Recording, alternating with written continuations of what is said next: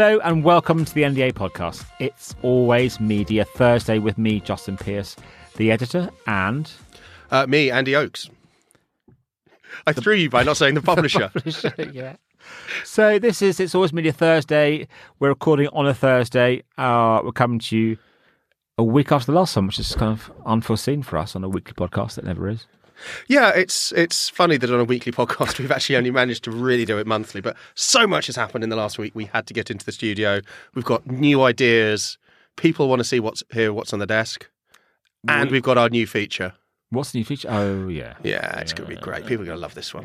So anyway, this is, for those who haven't heard it before, I mean, everyone has, obviously, but this is Andy and I's discussion of what's been happening over the last week or so in the digital media marketing industry.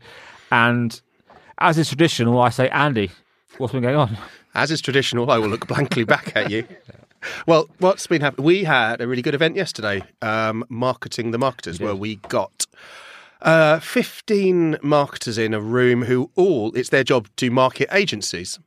And we had a great panel, including the wonderful Seb Joseph from Digiday and other people. Rana from Seven Stars, yep. And Hannah from Wavemaker, and Jerry Dakin, who probably, I think, had arrived at the event having just finished off his Christmas village. Yes, and, to plug a book. And plug a book, yeah. So go and get Jerry's book, everybody. Exactly. And I think what was quite fascinating, this is the third one of these we've run, is looking at how agencies can market themselves better, because agencies are full of the most creative people sort of in the whole industry, but sometimes they don't do that amazing job of actually marketing themselves.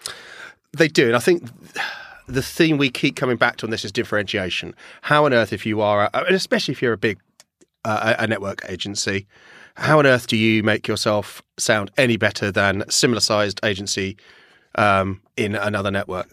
And to be honest, a lot of the guys said, well, you don't really. A lot of the things that they push, and we've had this discussion many times.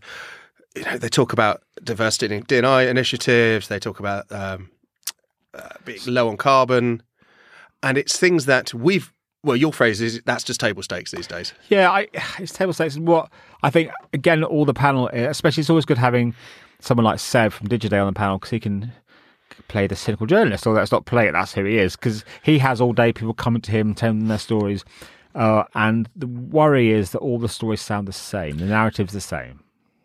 Yeah, and with all the narratives being the same, my grumpy side comes through and says, why don't you tell people how good you are at advertising? Exactly that. And I think that's often missed. And a few years ago, the Ad Association had a great campaign talking about exactly that. They gathered people, I think it was at the House of Lords or somewhere, but asking people, why is advertising so great? And it is. Advertising contributes a huge amount to the economy. Advertising builds brands. Advertising gives people jobs. And as you say, Andy, I think sometimes advertising agencies talk about the other stuff. Yeah. Not what they do every day. It almost, too often, they sound like things that they think they should be saying, rather than doing the stuff which I think clients probably want. Definitely agree. So this is kind of the end of the year. Happy Christmas, everyone. Merry Christmas. Which is it? Merry Christmas. Merry Happy New Year. I don't think you can do that, no. Yeah. And we talked last week, it was last week, amazing, about the party season coming back, and it's definitely true. There's definitely a sense of optimism in the air, even though we know tough times are ahead. Q1, everyone's sort of looking at with nervous anticipation. Q4 this year has been good, not as strong as kind of Q4 last year, which bounded back hugely. Yeah. But there is definitely a sense of excitement in the air. And there's no doubt the year ahead will be not another weird year, but another weird year because we are back to normal. And we're going to talk about, in a minute, we're going to have three of the masterminds behind some of this industry's biggest events about events next year. And you and I talk about events a lot on this podcast. We do. And they are the lifeblood of our industry. We had, Sarah from Index Exchange she sat in the chair I'm sitting now, last week talking about how events are crucial, events are critical. Yeah, and again, funnily, talking about the event yesterday, how all of the agencies seemed to want to talk about, all they said was can. Yeah. Which I thought, I loved all the people yesterday. I thought they were great. It's fantastic for them to come talk, but did that not show a little bit of a lack of imagination that if the only thing you do all year is bang out a couple of award entries and go to Cannes? Yeah, because that's what I'm sure I've that's a totally reductive thing to say, and they're all doing wonderful stuff. But again, we always talk this. Cannes important, and personally, I don't care what you say. Cannes going to be there, and we were there last year, the first one up, post pandemic, and it was as busy as normal. Maybe a few less sort of cabanas around the beach, and less presence on the beach from the tech firms, but everyone was there, and it was amazing. I think Cannes going to be as big this year, if not bigger. Yep, I think so. I think the tone that started last year of it being more business-like will continue, and I think that's a good thing. We've all been to Cannes where people, you hear the stories of people who don't get up till 4 and then start banging on the rosé until 4. The old days. Good old days. But that seems to have been, to a certain extent, gone now. Yeah, I think you're right. People want to see that, that hideous word ROI from events, and there is ROI from Cannes. There is. It's undeniable. So I think, as you say, there'll be more focus on that next year, and it's going to make a better Cannes, I think. So what else has been going on in the last, also 1 week? Well, you literally just asked me that as I was trying to drink some water. Yeah. One of the things that's been going on, I think, to sort of talk about ourselves again a bit, we've produced this amazing report working with MIQ, looking at change agents in CTV, and there's no doubt that CTV is going to dominate next year yet again. Our big problem with that is that you remember this week we upset Canada. Yeah. So we put out the CTV, and I think the headline was CTV will be fantastic in 2023. For some reason, we enraged a bunch of Canadians who thought we were talking about the Canadian television station, broadcaster, and it was great because I opened my Twitter on Saturday morning to find just reams and reams of tweets from cross Canadians. Let's be clear, we like Canada. Huge fan. Love Canada. Love a moose. And Canadians. Yep. Not so keen on moose, but I can take a look at them. So we have in a minute 3 amazing guests. Leonard from Adweek, Steve Scafardi from Mediatel, and Ian Houghton from Madfest. That is the good-looking face of Mr. Ian Houghton. It is indeed. So we're going to talk about events next year. Again, events we always talk about in this podcast, and events are the lifeblood of our industry. We don't know what's happening next year, but we do know, for instance, Madfest, it's already sold out just about for next year. So let's welcome Ian. Ian, how you doing? Wasn't the start I was hoping for. No. Ian, can you hear us? I can hear you. Hello, guys. Hello, mate. How are you? Very, very well. Very much looking forward to that lovely season of Christmas when no one wants to get hold of us for a couple of weeks. Yeah. Everyone wants to get hold of you, Ian. Everyone does want to get hold of you. Not over Christmas, mercifully. So this is a kind of an event special, this podcast. We're looking at what's happening next year. We've got you and Steve and Lynn on the line. In a second, you're first. So, look, Madfest has been a huge success for the last few years. Last one was amazing. We loved it. And apparently, having had lunch with Dan, your co-founder, last week, things are looking rosy for Madfest next year. Yeah, it's going great guns. It continues to constantly amaze us, and which is wonderful. But it's kind of we've got a new area next year, which is really good fun. So the show's probably about twice the size it was this year. So all the lovely stuff you know and like will still be there, including the blue stripe table. But everybody loves the blue stripe table. Yeah, exactly, everybody does. But we've got a new part of the show which is linked completely to the other part of the show, called Brick Lane Beach, and we're going to build a beach in Shoreditch with a promenade, beach huts. The Creativity Theatre will be in there, and it's a brand new sort of fun space for Madfest, which is really good news. Sandcastles? Sandcastles, yes, there will be sandcastles. All the fun of the seaside will be there. Donkeys? Oh, donkeys. That's a good point. I'm sure we can get you a donkey if you'd like one. I didn't say I wanted one. I just wondered if there will be a donkey. But, we'll take that chat offline. And what would maybe we'll just include your zebra. You're so good at this. Now, I've just seen that Steve Scafardi from Mediatel has just joined us, and Lynn Alt from Adweek. So hi, Steve. Hi, Lynn. Good to see you. Hi, guys. Hello. Hello, Ian. Hello, mate. It's a shame you see, Andy and I are in the studio, and you three are all virtual, so it's kind of very exciting to see you, but also very sad that you're To not be here. fair, Lynn's in New York as well. So it would have been a bit of a trip for her That's to true. get here today. Yeah, I mean, you it could would have have been a little tough. You could have made the effort, Lynn, but it's fine. We'll forgive you. So we're talking about events next year and what's happening. Ian's given us a bit of a flavour of Madfest next year. So, Steve, talk about MediaTel next year. I mean, obviously, we're huge fans of MediaTel events on this podcast, and we have been to several of your events over the last few months. A huge success. The last one you had, I think, was this week, The Future of TV Advertising, which I had rave reviews from people there. So give us your initial thoughts on what's the event scene next year can look like from a MediaTel point of view. Well, I think what we've seen is if you put the hard work in, you'll get the return. It's been a tough space for sure, and it's always been a cluttered market. And I think where the challenges come from is you're now not battling people to get out of their office. 5 minutes or 10 minutes down the road, you're asking them to come from their homes in the UK, Surrey, Kent, wherever they may be. And it's very easy for them to suddenly decide that they may be might stay in bed or in their pajamas in front of their screens for the day. So I think events are back, but I think people are being very picky in terms of where they go to now. And I don't think, certainly what we've seen is that people generally now want to see a return, I guess, for their time turning up. So look, for us, it's been super successful year. We made a lot of noise during lockdown and punched above our weight probably quite considerably, but we came out of it on a good side from that point of view. And like yesterday's event was the biggest event we've ever had. Wow. In the entire time that MediaTel events have been running. And that was an event which we had, I think, I'm just trying to get the numbers through now, but over 1,000 unique people turned up for the event, and that was from all over the world. So I'm not concerned, as I was probably this time last year when Boris was putting us in lockdown again. But I think it's, you can't really take your foot off the gas.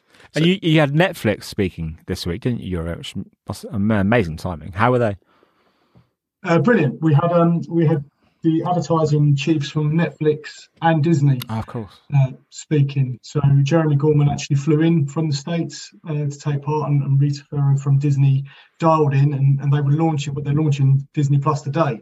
So we were super pleased to obviously have them both.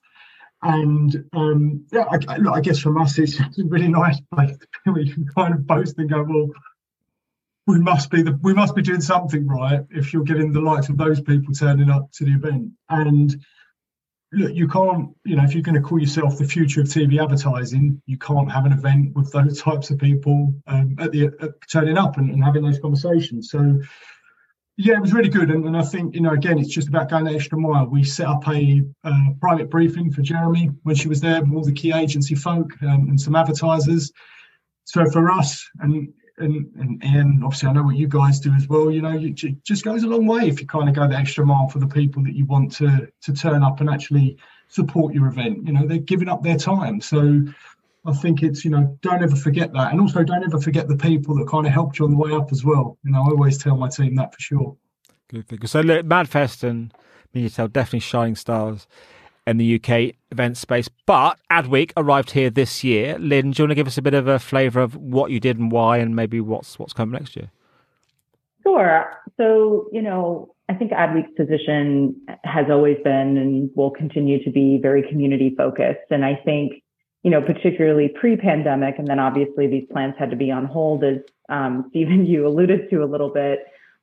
We really wanted to embrace the community in its entirety, including those readers that we have that are outside of the U.S., which is actually a pretty hefty part of our audience. And so one of the most obvious markets for us to really focus in on, as a global media property is the UK market and specifically London, given that it's, one of our largest outside of the US, if not the largest. And, right before the pandemic, we had made some key event acquisitions, particularly Social Media Week, which I know is fairly well known already in the London market. So it just seemed like a natural extension when we could all, get back on a plane and, get out of our homes and out of our pajamas and be in one place again. That was just an obvious choice to bring such a well-known and well-loved event property back to London,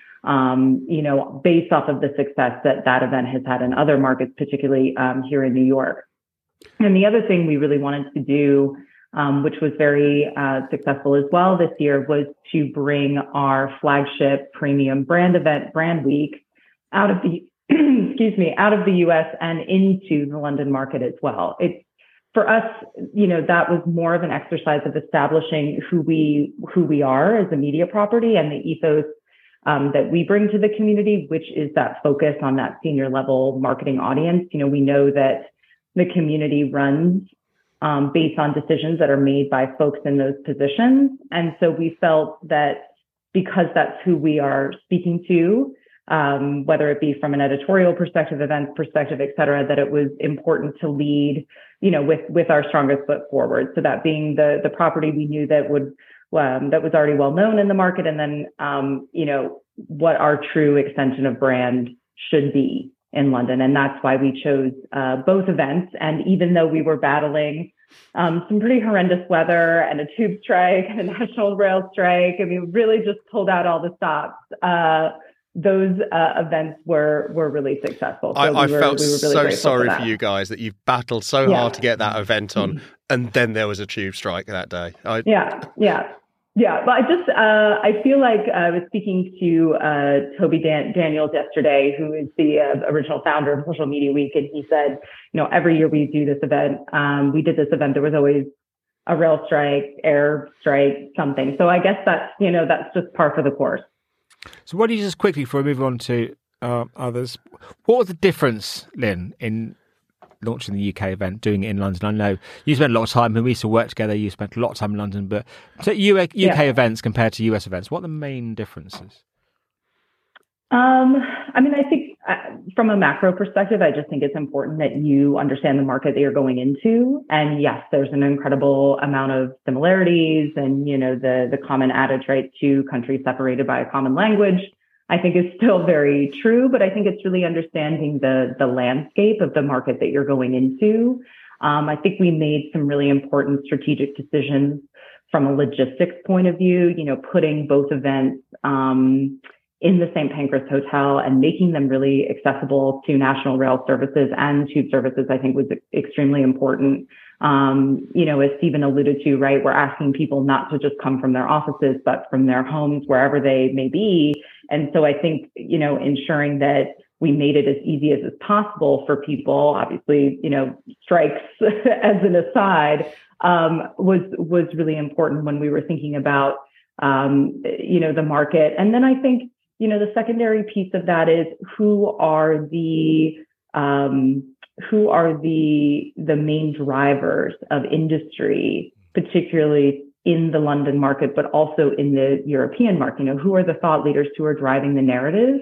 And particularly with an event like Social Media Week, we're not just talking about the established, FTSE 100, but we're also talking about the up and coming, creators or, brands and what story do they have to tell. And then the last thing I will say, yes, I think understanding the market that you're going into, accessibility, all of those things are really important, but also bringing the competitive advantage that you have, as a company like Adweek, which is that we can bring in, a global community and audience. So from a speaker's perspective, having folks come from the US or from other markets, because we do have that recognition in those relationships, is also really important. So it's a fine dance, right? Because you need to speak to the market. You need to address the specific concerns, thought leaders, right? You don't want to be tone deaf, but you also need to really lean in at the appropriate time to the competitive advantage you can bring. Exactly. So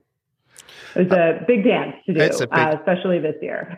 So the thing which you, Lynn, and Stephen have got in common is that you both have a media properties that run alongside your events. You've got a chance to be talking to your community all year round.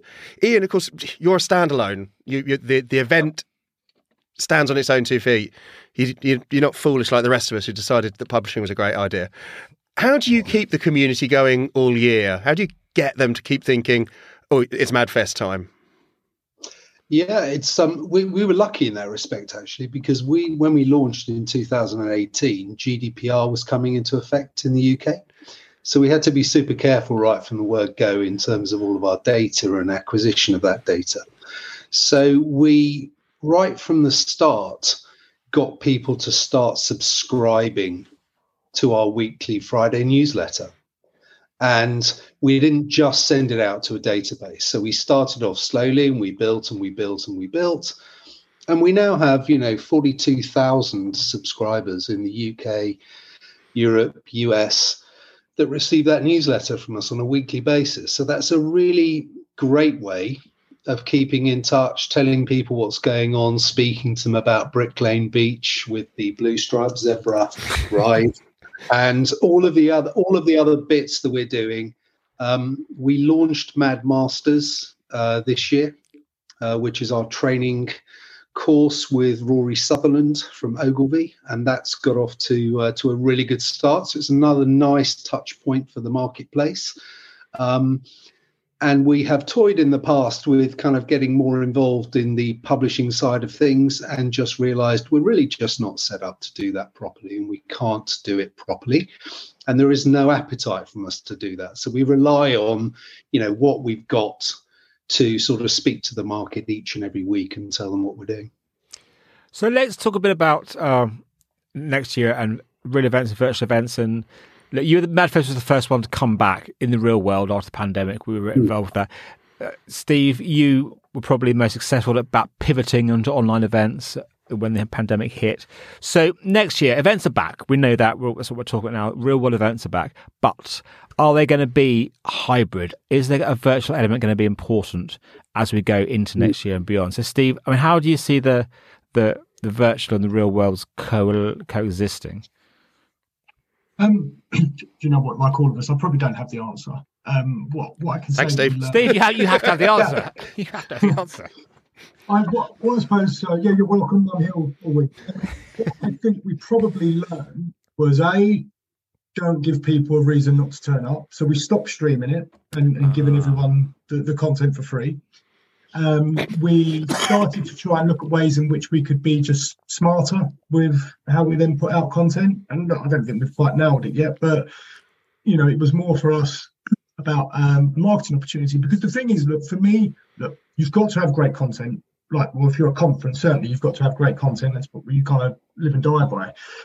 But equally, don't go too far away from remembering what events are all about. It's about bringing people together. It's about those connections. It's about those chance meetings. It's about those ideas that kind of spin off, and also it's about having a drink afterwards. And some of the best connections are made that way. To answer your question, I suppose, how we see the hybrid world, what we've started to look at, and we found very successful, and look, we pivoted very quickly, but it was almost out of panic. I'd like to say it was this amazing strategy we come up with. We kind of all sat there and was like, probably not going to have a job. What are we going to do? And we threw out a calendar of events. We literally had no content. We just had a bunch of dates, and people started registering for them. And we were like, okay, we've got to do this. But what we realised and learned very quickly was that we stopped calling them events and started calling them broadcasts. And we almost acted like a TV channel. And it was, there's 2 hours of content, but if you only want to turn up at 10:20 and 12 o'clock, because they're the 2 sessions that you want to watch, that's fine. So we marketed like that. And I think as we've started to come through this year, we've worked with clients in that way. So we've just done this piece with The Guardian where they wanted to push out some content around sustainability on the back of COP27. And we, instead of, we just changed the language and the way we promoted it. And we went back to that model of during lockdown. And it was, there's a broadcast on, and here are the timings, and tune in at this time, and so on and so forth. So for me, that's what we've found to be really successful. We still run, the odd webinars and things like that, but I don't think we'll ever stream any content live. And I think we'll only work with partners where there's a super relevant conversation to be had in a digital world where you're going to be able to attract people, and don't bombard them, because we all did that probably at the end where we were so desperate to get to keep the lights on, basically. we would be sitting there, 2 months later going, can we really talk about TV advertising again? Has it changed that much in 2 months? And trying to come up with, completely new, future of whatever we was coming up with. It was every topic we could think of. So be smart about it, use the right language, and don't bombard your audience with it, because they'll get pretty sick and tired of it. Lynn, We've had a totally different experience. It's bizarre. We sort of, because I get everything you've just said, Steve, completely. But we sort of opened Pandora's box in 2021, and we streamed everything live from Fest. And we noticed afterwards, when we did all the analysis, that we had viewers from 33 countries outside of the UK watching various parts of the show, various stages. And actually that sort of led to great word of mouth about MadFest, and also kind of benefited the Mad Masters thing as well, with kind of quite a few people coming from Ecuador, would you believe it, to come to the training course.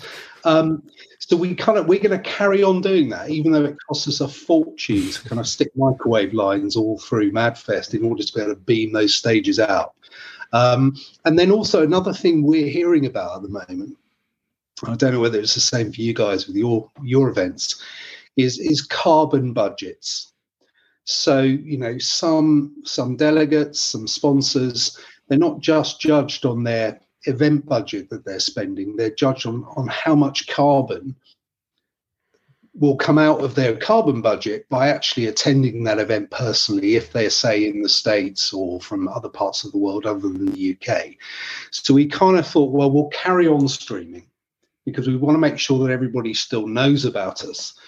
And if, travel isn't as well adopted again for a while as it always has been throughout our careers, that we would still sort of keep those fires alight in different parts of the world where people just can't, for whatever reason, get to the show.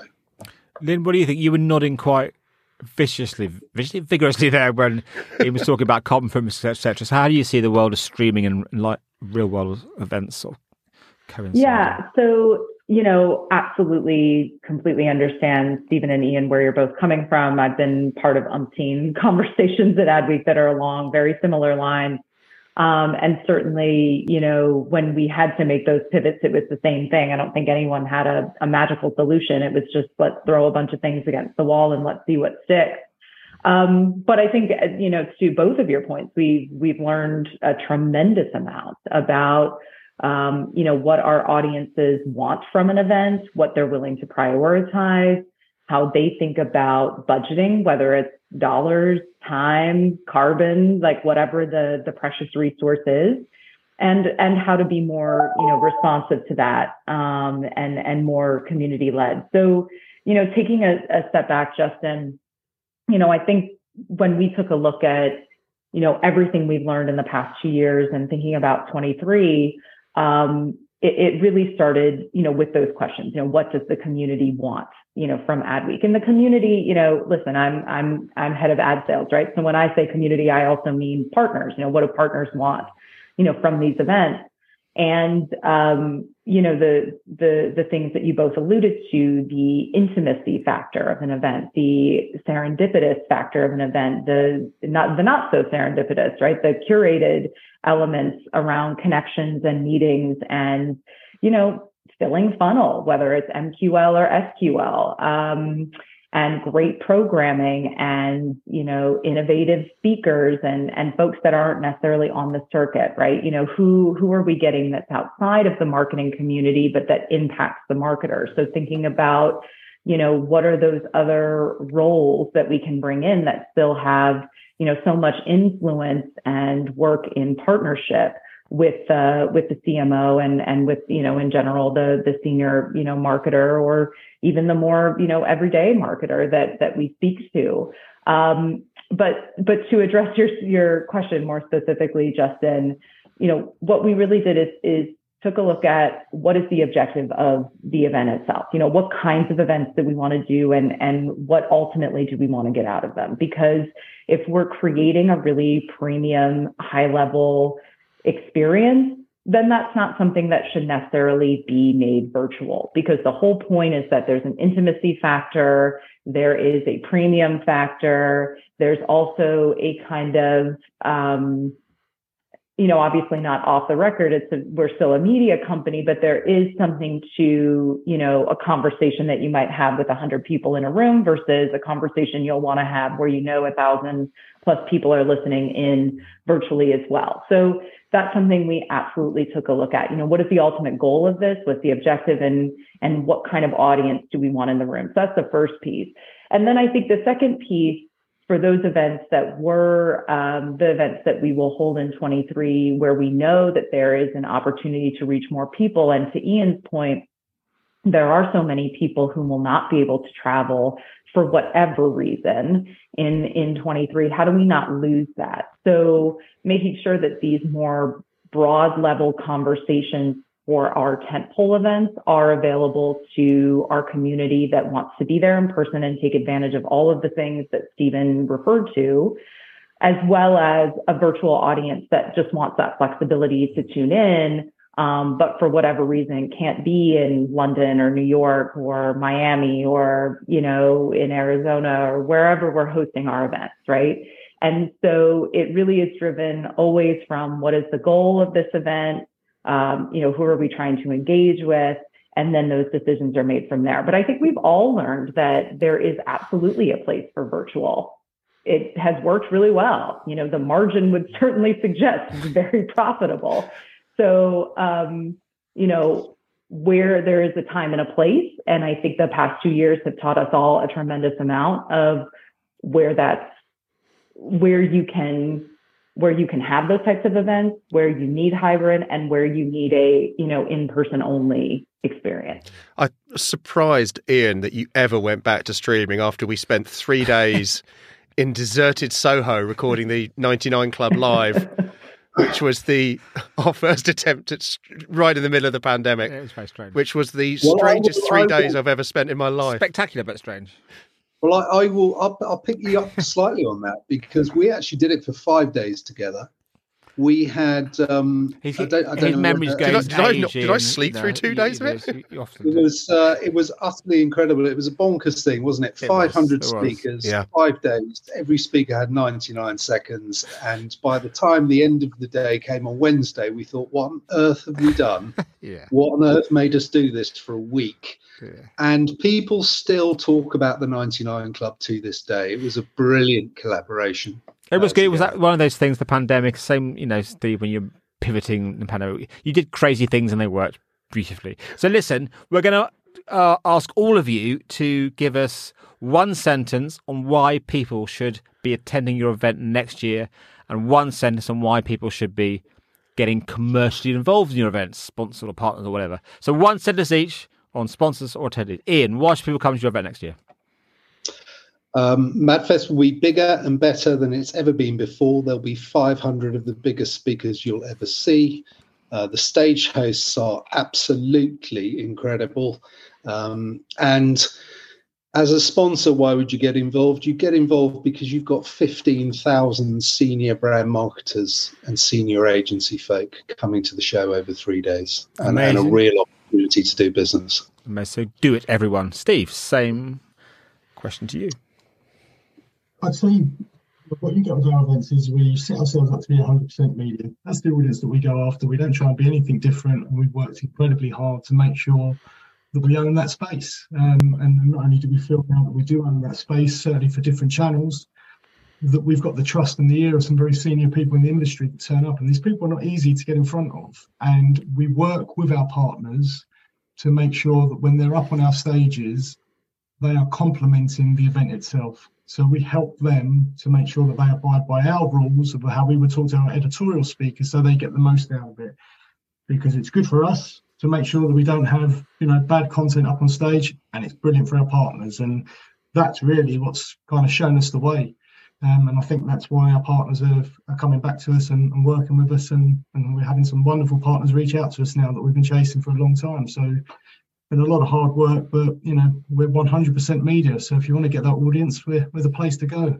Perfect. Lastly, Lynn, why should people come? Why should people pay? Yeah, absolutely. So, our ethos as a media property, as a community, has always been about helping marketers navigate the future, and that's never been more up in the air than it is today. And that is the content and conversation and community and dialogue that we're creating at events, that we're creating throughout every channel that we do, and that is why folks should come to our events and engage with our community, writ large. And the sponsorship question really flows from that. We have an incredibly engaged and passionate community of, marketers from very junior level to decision maker. And there is a trust in our community and in our brand that sponsors should want to align and be part of, because, it all flows from there. Thank you. The three of you do run some of the best events in our industry. So we're now going to go to another section of the podcast, which is our hugely popular strand called What's on the Desk.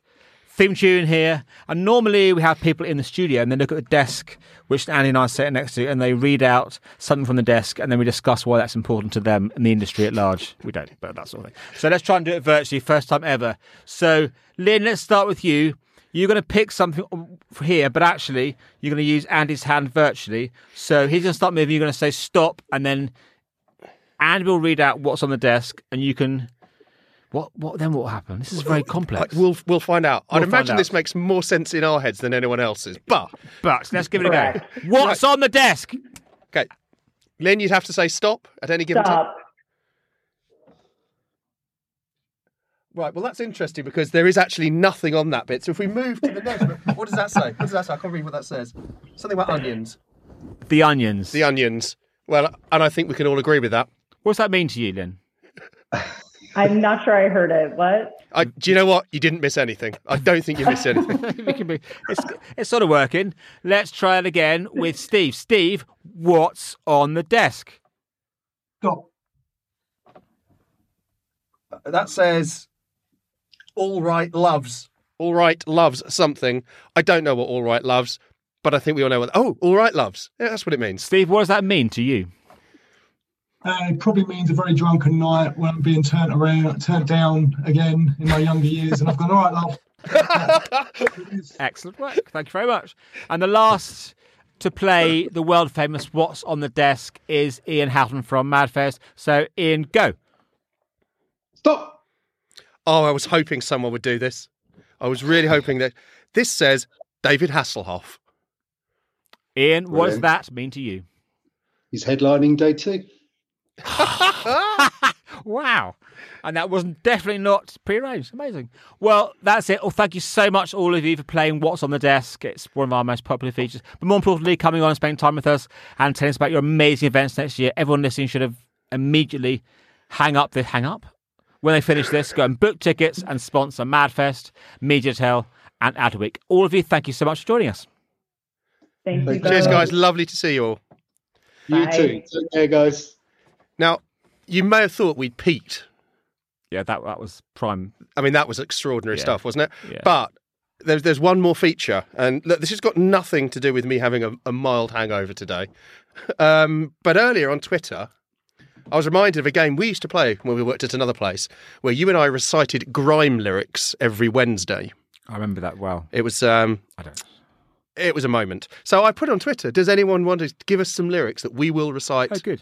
So I put it out on Twitter and hoping that no one would respond. Of course, the man in the crisis is John Mundy of Sage and Archer, who's come through Always, and asked me to recite some lyrics from, and I think you'll be aware of these guys' work, Sultans of Ping FC and their seminal work, Where's My Jumper? Go. It's all right to say things can only get better if you haven't lost your brand new sweater. Pure new wool and perfect stitches, not the type of jumper that makes you itch. Oh no. I'll tell you what. That was lovely. That wasn't it? I felt good doing it. Thank you. That was our never to be repeated second strand, drum lyrics with Andy Oakes. And not me. Yeah. Not me. I feel a bit ashamed now. You should. Yeah. You should. But it's Christmas. Okay. Everything's forgiven. So let's wrap up. I mean, to me, a total honour to spend a bit of time with Stevie and Lian. And I remember I said they are some of the best events around. And Adweek launching here was a beautiful thing this year. And wasn't it fantastic that they're all quite happy to come on together and chat about what they're doing? And just genuinely three of probably the most unsung heroes in this industry. We talk a lot about heroes and what lot of stuff we do. And Lynn, who we've worked with in the past, is just an amazingly... Force of nature. Ian is just... I don't know anyone who can sell an event quite like Ian. And Stephen just gets events so well and just pioneered how they would work through the pandemic. Definitely. So three of the very best in the industry. Now, if you think back to when we first started this podcast and we're talking about would events survive, would events carry on, and just the strength of just these three events alone shows you, A, of course they will. They're going from strength to strength, and B, how crucial they are to our industry. So I would guess, honestly, without sounding too sort of cheesy, our thanks should go to all of them to keep producing these amazing events that our industry needs. Absolutely. So let's finish up now slowly. It's Christmas. Well, what are we doing next? Well, that is a very good question. We're going for hot buttered rum. Hot buttered rum. So hot buttered rum is the drink of Christmas. What is the year? 2020? 22? 22. Yeah, it gets your liver and your arteries. Yeah. And that's it. We've got, we'll probably do an end of the year podcast next week.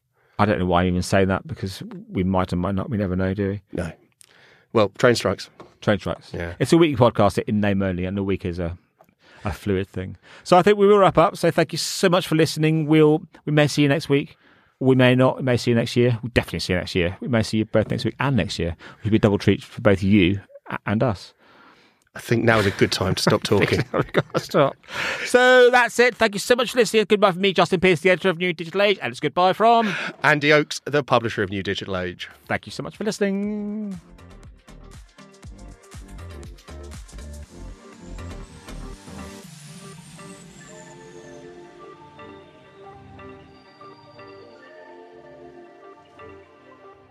This podcast is a New Digital Age production. New Digital Age is part of the Blue Stripe Group, the communications group for the digital industry.